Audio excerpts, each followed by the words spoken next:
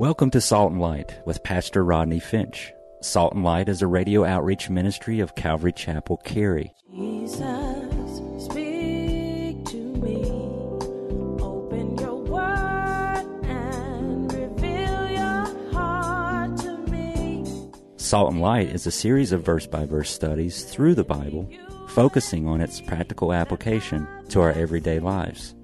Salt and Light is recorded live at Calvary Chapel, Cary in Apex, North Carolina.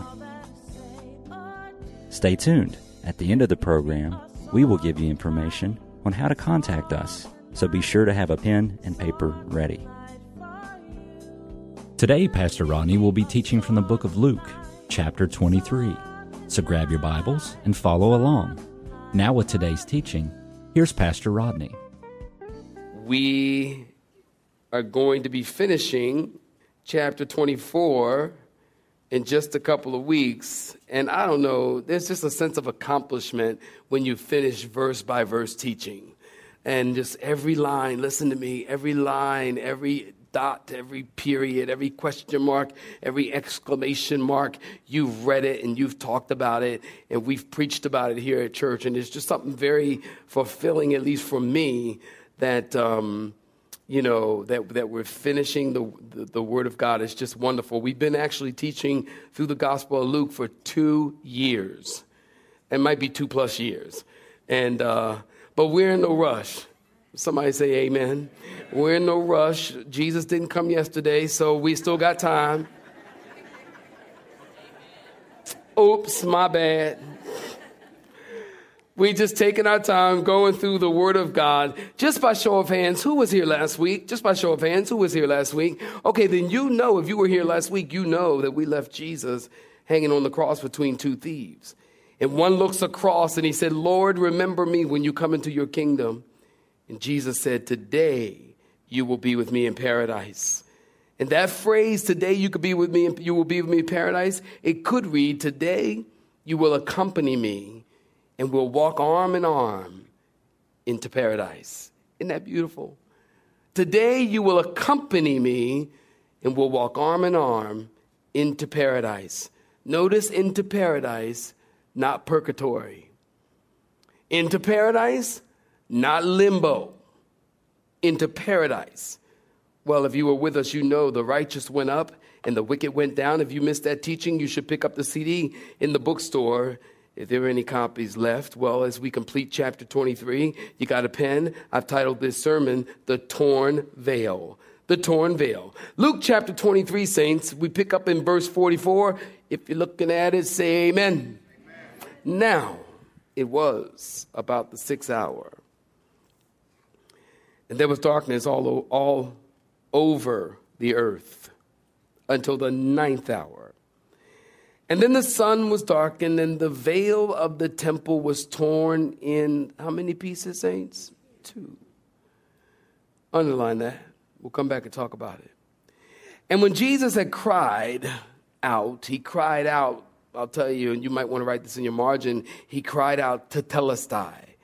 Tetelestai is the Greek word for it is finished. It is done. When Jesus cried out with a loud voice, he said, Father, into your hands I commit my spirit. And having said this, he breathed his last breath. And when the centurion saw what had happened, he glorified God, saying, certainly this was a righteous man. And the whole crowd who came together to that sight, seeing what had been done, beat their chest and returned. But all his acquaintances and the women who followed him from Galilee stood at a distance, watching these things. So, give me your attention. The 6th hour, that'd be 12 noon. Until the 9th hour, that will be 3 p.m. There was darkness. Now, there are some people who say that the darkness was over Palestine. Listen, the Bible says, are you reading your Bibles? The Bible says there was darkness over what? All the earth. Are y'all looking at that? It was darkness over what? All the earth until the 9th hour. You know, I think of the 3 days of darkness in Egypt before the Passover lamb was slain. I think of the darkness at the end of the great tribulation when the sun refuses to shine and the wrath of God is coming down on the earth. The darkness came over the entire earth. Why? because God's judgment was being poured out. I mean, think about this. Even creation itself agonizes over the death of the Creator. And you remember, we talked about it, when Jesus was in the Garden of Gethsemane. And he said, Father, if there is any way, let this cup pass from me. He was talking about the cup of suffering. Well, it's in these 3 hours that he is drinking that cup of suffering. In verse 46, he cried with a loud voice, Father, into your hands I commit my spirit. He breathed his last breath and he died. And keep in mind, this is the seventh and final statement that Jesus made while hanging on the cross. Were you with us on Good Friday evening at our Good Friday evening worship service? Were you here? Okay, what, just 3 of y'all was here? Listen, okay, y'all wake up. Listen to me. Were you here for the Good Friday service, worship service? Were you here? Okay, that's better. Some of y'all still ain't get me. And we talked about in that service the 7 statements that Jesus made on the cross.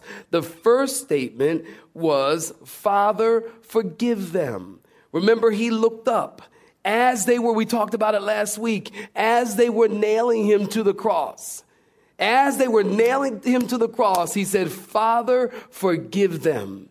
And then he looked over at the thief and he said, today you will be with me in paradise. And then he looked down. Not only did he look up and look over, but then he looked down and he sees John standing by his mother, Mary. And he said, woman, behold your son, and son, behold your mother. I told you before, families are formed at the cross. Can I tell you something? Families are formed at the cross of Jesus Christ. I can tell you right now, I feel closer to many of you in this room than I do to my own family, because you're believers and I'm a believer, and families are formed at the cross. You know, families have very little to do with biology. Very little. Very little. But when you're a Christian, isn't it amazing how you can bond and get tight very quickly with somebody who's a fellow believer because of the cross of Jesus and Jesus hanging on the cross. His third statement was, woman, behold your son, and son, behold your mother. And then he looked up and he said, my God, why hast thou forsaken me? And then the fifth statement that he made, he said, I thirst. And then he cried out with a loud voice, it is finished. Tetelestai. It means paid in full. It means it's done. It means price paid. It means purchase made. It means mission accomplished. The Bible says with a loud voice, he cried out, Father, into your hands I commit my spirit. So after 6 hours on the cross, he breathed his last breath. Now get this. The shortest crucifixion on record is 32 hours. The longest crucifixion on record is 13 days. Can you imagine that? 13 days hanging on the cross. So then the question is, how could Jesus be dead in 6 hours? Final answer, because he had finished his work and there was no need to stick around. He completed the work, tetelestai, paid in full. Now, when Jesus died, the veil of the temple was torn from top to bottom. And let me tell you a little bit about that veil. Are you listening? The veil is located in the tabernacle. The tabernacle, for you Bible students, you know this. The tabernacle is located or is divided into 2 parts. You have the holy place, somebody help me, and the most holy place. Or it's also called, anybody know? The Holy of Holies. Very good. And in the holy place, you would see the table of showbread, the golden lampstand, and the altar of incense. So you walk in, get this in your mind's eye, listen, you walk into the temple and you see the golden lampstand and the table of showbread, and then you see this big curtain. This curtain, this veil, this curtain. In Hebrew, it means a screen, a divider, a separator that hides. What was the curtain hiding? It was hiding and shielding a holy God from sinful man. The veil was a divider to separate the holy place from the Holy of Holies. Behind the veil, you will see the Ark of the Covenant. So you walk in, are y'all with me? I'm trying to draw a picture for you. You walk in, you got the veil, and then you go behind the veil. And behind the veil, which many believe is 18 to 24 inches thick, nobody really knows. But you go behind the veil, and then you see the Ark of the Covenant. And somebody help me. On top of the Ark of the Covenant is what? The mercy seat. Very good. And there are the cherubim. I heard cherubim somewhere here. And there are the cherubim. The cherubim they have wings and they're facing each other and they're touching each other over the center of the ark. Now I know and I realize that as soon as you say the Ark of the Covenant, I don't know about you, but the first thing you think of is Indiana Jones. Don't act like you didn't see it. Some of y'all are like, oh, no, I'm a Christian. I don't watch no movies, no television. Well, let me just say something here. I saw the movie. Let me free you up. Pastor Rodney saw the movie, and I loved it. It was a great movie. I love the part when the bad people, you guys remember this. I know y'all in church act like, but I know you know what I'm talking about. When the bad people got to the ark, remember that? And they opened up the ark, and the beam of light comes shooting out of the ark, and the light went through their heads, and it burned out their eyeballs and incinerated them. I love that part. I absolutely just love that part. But get that out of your head now that I put it there. Get that out of your head. The Ark of the Covenant was a box. And on top of that box was the mercy seat. And the mercy seat had two angels on it. We talked about it. The cherubim, they were called. Or as a friend of mine calls it, the cherubim. And he's in here right now, so I said that for his gratification. I'm not going to tell you who it was. He actually got a tattoo. And he called me up. He goes, I got a tattoo. I went, really? What'd you get? He goes, cherubim. I said, cherubim, what? I thought I got bad reception. I'm like, what? I didn't hear you. What? A cherubim. I got the cherubim. I said, what is that? He goes, a cherubim. I'm like, the angel things. I went, you mean cherubim? Yeah, cherubim. Okay. It's cherubim, not cherubim, okay? He got the cherubim. And the wings, as I mentioned, they're reaching over the center of the Ark of the Covenant. Now listen, the total length of the tabernacle where the veil was is 45 feet long. The holy place, are you taking notes? The holy place was 30 feet long by 15 feet wide by 15 feet high. The most holy place, which is behind that veil, is 15 feet long, 15 feet wide, and 15 feet high. It's a perfect cube. Now, it's interesting because Revelation chapter 21, you look it up in your own time, it tells us that the New Jerusalem is 1,500 miles by 1,500 miles by 1,500 miles by 1,500 miles, and the New Jerusalem is 1,500 miles high. That's from Raleigh to Denver to New York to Houston and back to Raleigh. And it's interesting because the Bible tells us the New Jerusalem has 12 levels, 12 gates, and beautiful stones. The streets are made of gold. Can you imagine? The streets are made of gold. One time I was flipping through the TV and I came across with this show called MTV Cribs. Hey, y'all acting holy again, acting like y'all didn't see it. Y'all like, oh, I don't know it. I never saw it before. We don't even have a television, that one-eyed demon. So I'm looking at it and I said, stop, and they're showing it. And the celebrities, y'all know what the show is. I know y'all acting holy. But the celebrities are walking around showing you their house, and they got this and they got that, and it's like, ooh, wow, some bathroom as big as this room, and then, ooh, wow. And I'm looking at that thinking, you know what? Your house looks like the hood. Your house looks like the ghetto. Compared to the New Jerusalem, we're walking on streets of gold. Christian, that's your home. We are walking on streets of gold. We're going to a place where the walls, listen, We're going to a place where the walls are diamonds and jewels. You talk about bling, bling. And that's bling, bling. And I said this before. Listen, what makes heaven heaven, listen to me, what makes heaven heaven isn't the beauty of heaven. What makes heaven heaven is the fact that Jesus is there. And I don't care if heaven, I'm going to wait while you clap your hands.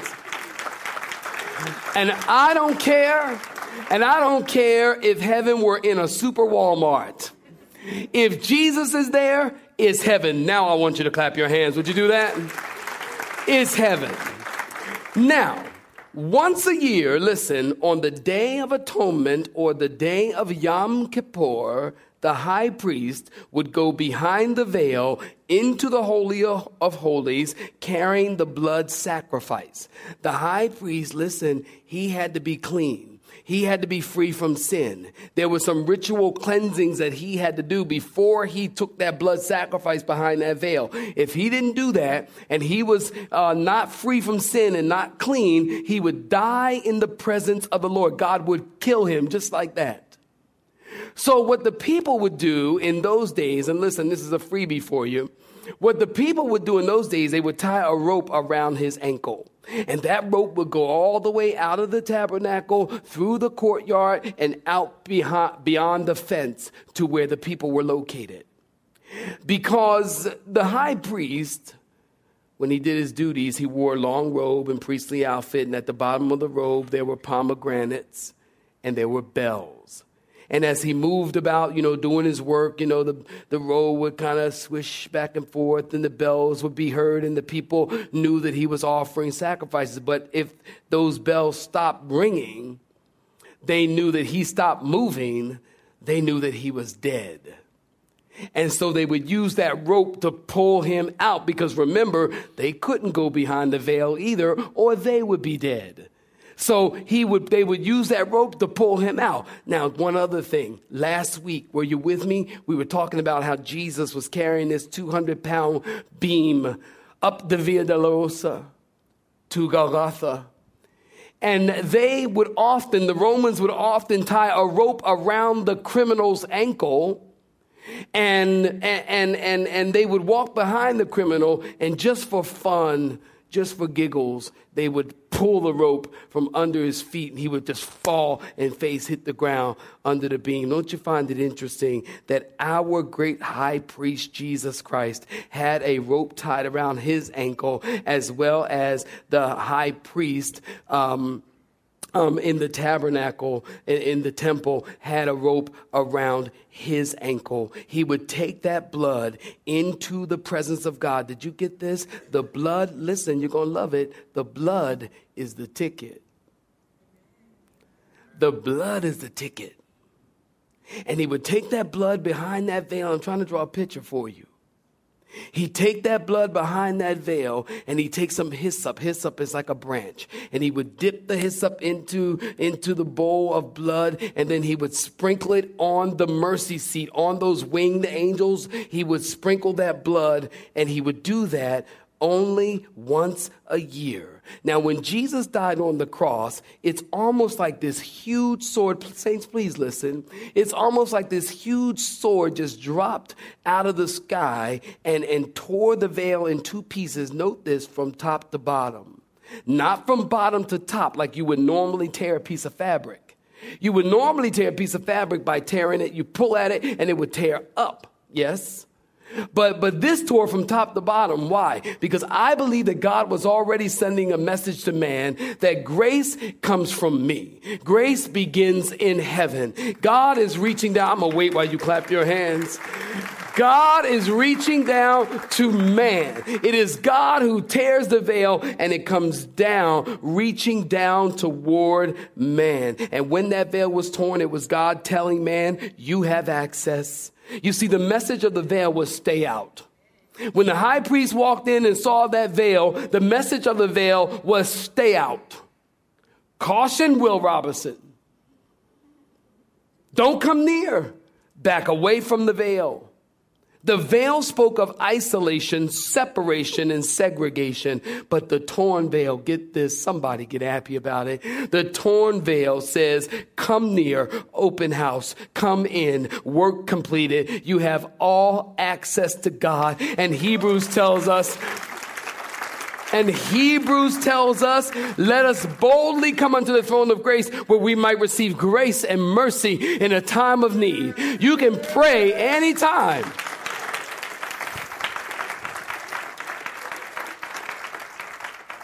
You can pray anytime now. You don't need to come to the pastor. You don't need to come to the church. You don't need to come to the pastor and pastor, I need you to pray for me. Pastor, look, ain't nothing wrong with that. There's nothing wrong with that. But you have access. Praise the Lord. Hallelujah. You can come to Jesus anytime. Anytime. And I'll tell you something. When you're out there on that 440, you need access. Where my people at? You need access. People be cutting you off and stuff like that. You need to be holy. You need it. We all need to be able to come to God, and we can. And that's why I love it. You know what? I was out on the walkway after second today. And this brother, they were standing there praying for each other. And I just walked by them and I thought, access. Isn't that just great? Right on the walkway, hundreds of people walking by. Excuse me. And they're praying. Access. You can come to God at any time. No more sacrifices. This is what the veil torn says. No more sacrifices. No more religious rituals. No more blood of the lamb year after year. If you believe in Jesus, then come in any time you want. I want you to clap your hands right there. Will you do that? Praise the Lord. And imagine this. Imagine this. The priest is doing his duty in the temple. All of a sudden he hears a loud noise of tearing and ripping, and he turns around to see what's going on, and the veil, do you know how shocking this is? He turns around to see what's going on, and the veil is laying on the ground. And there it is, larger than life, the Ark of the Covenant and the mercy seat, and I'm sure the priest thought, I am dead. He probably thought, I'm dead. That's it. I'm a goner. That's it. And by the time he kept saying that a few times, then he realized, wait a minute. I'm alive. I'm still alive. It was shocking to him. Now, it's very interesting. Listen, stay with me, please. 32 AD, the veil of the temple was torn. And the temple continued to function until AD 70 when Titus Vespasian leveled the city of Jerusalem.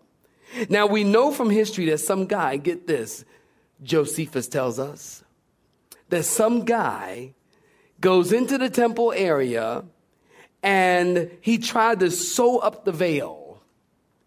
Isn't that just like man? God tears down the veil and gives access and freedom and liberty, and man seeks to mend up the veil. God rips the veil, man sews it back up. God simplifies things, man complicates it. God gets rid of ritual and religion, and man wants it back. And it's unfortunate, listen, it is unfortunate that there are people in the church who find it to be their ministry to get out their thread, their sewing needle, and their thimble. You haven't heard that in a while, have you?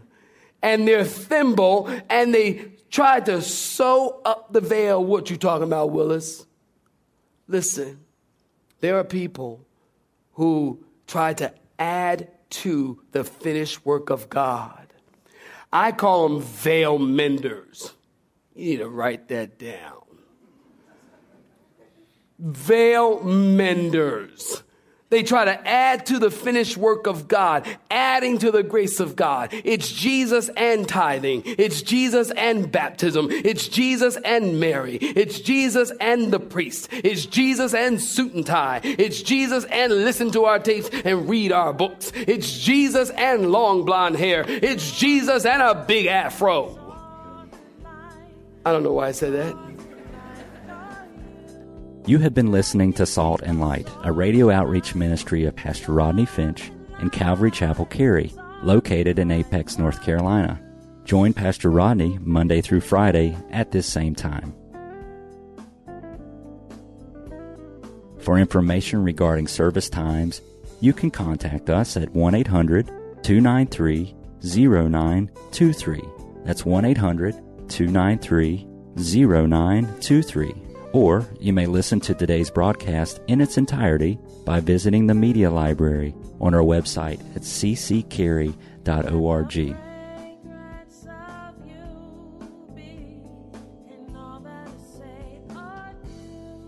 We would like to thank you for tuning in to Salt and Light and pray that you have been blessed.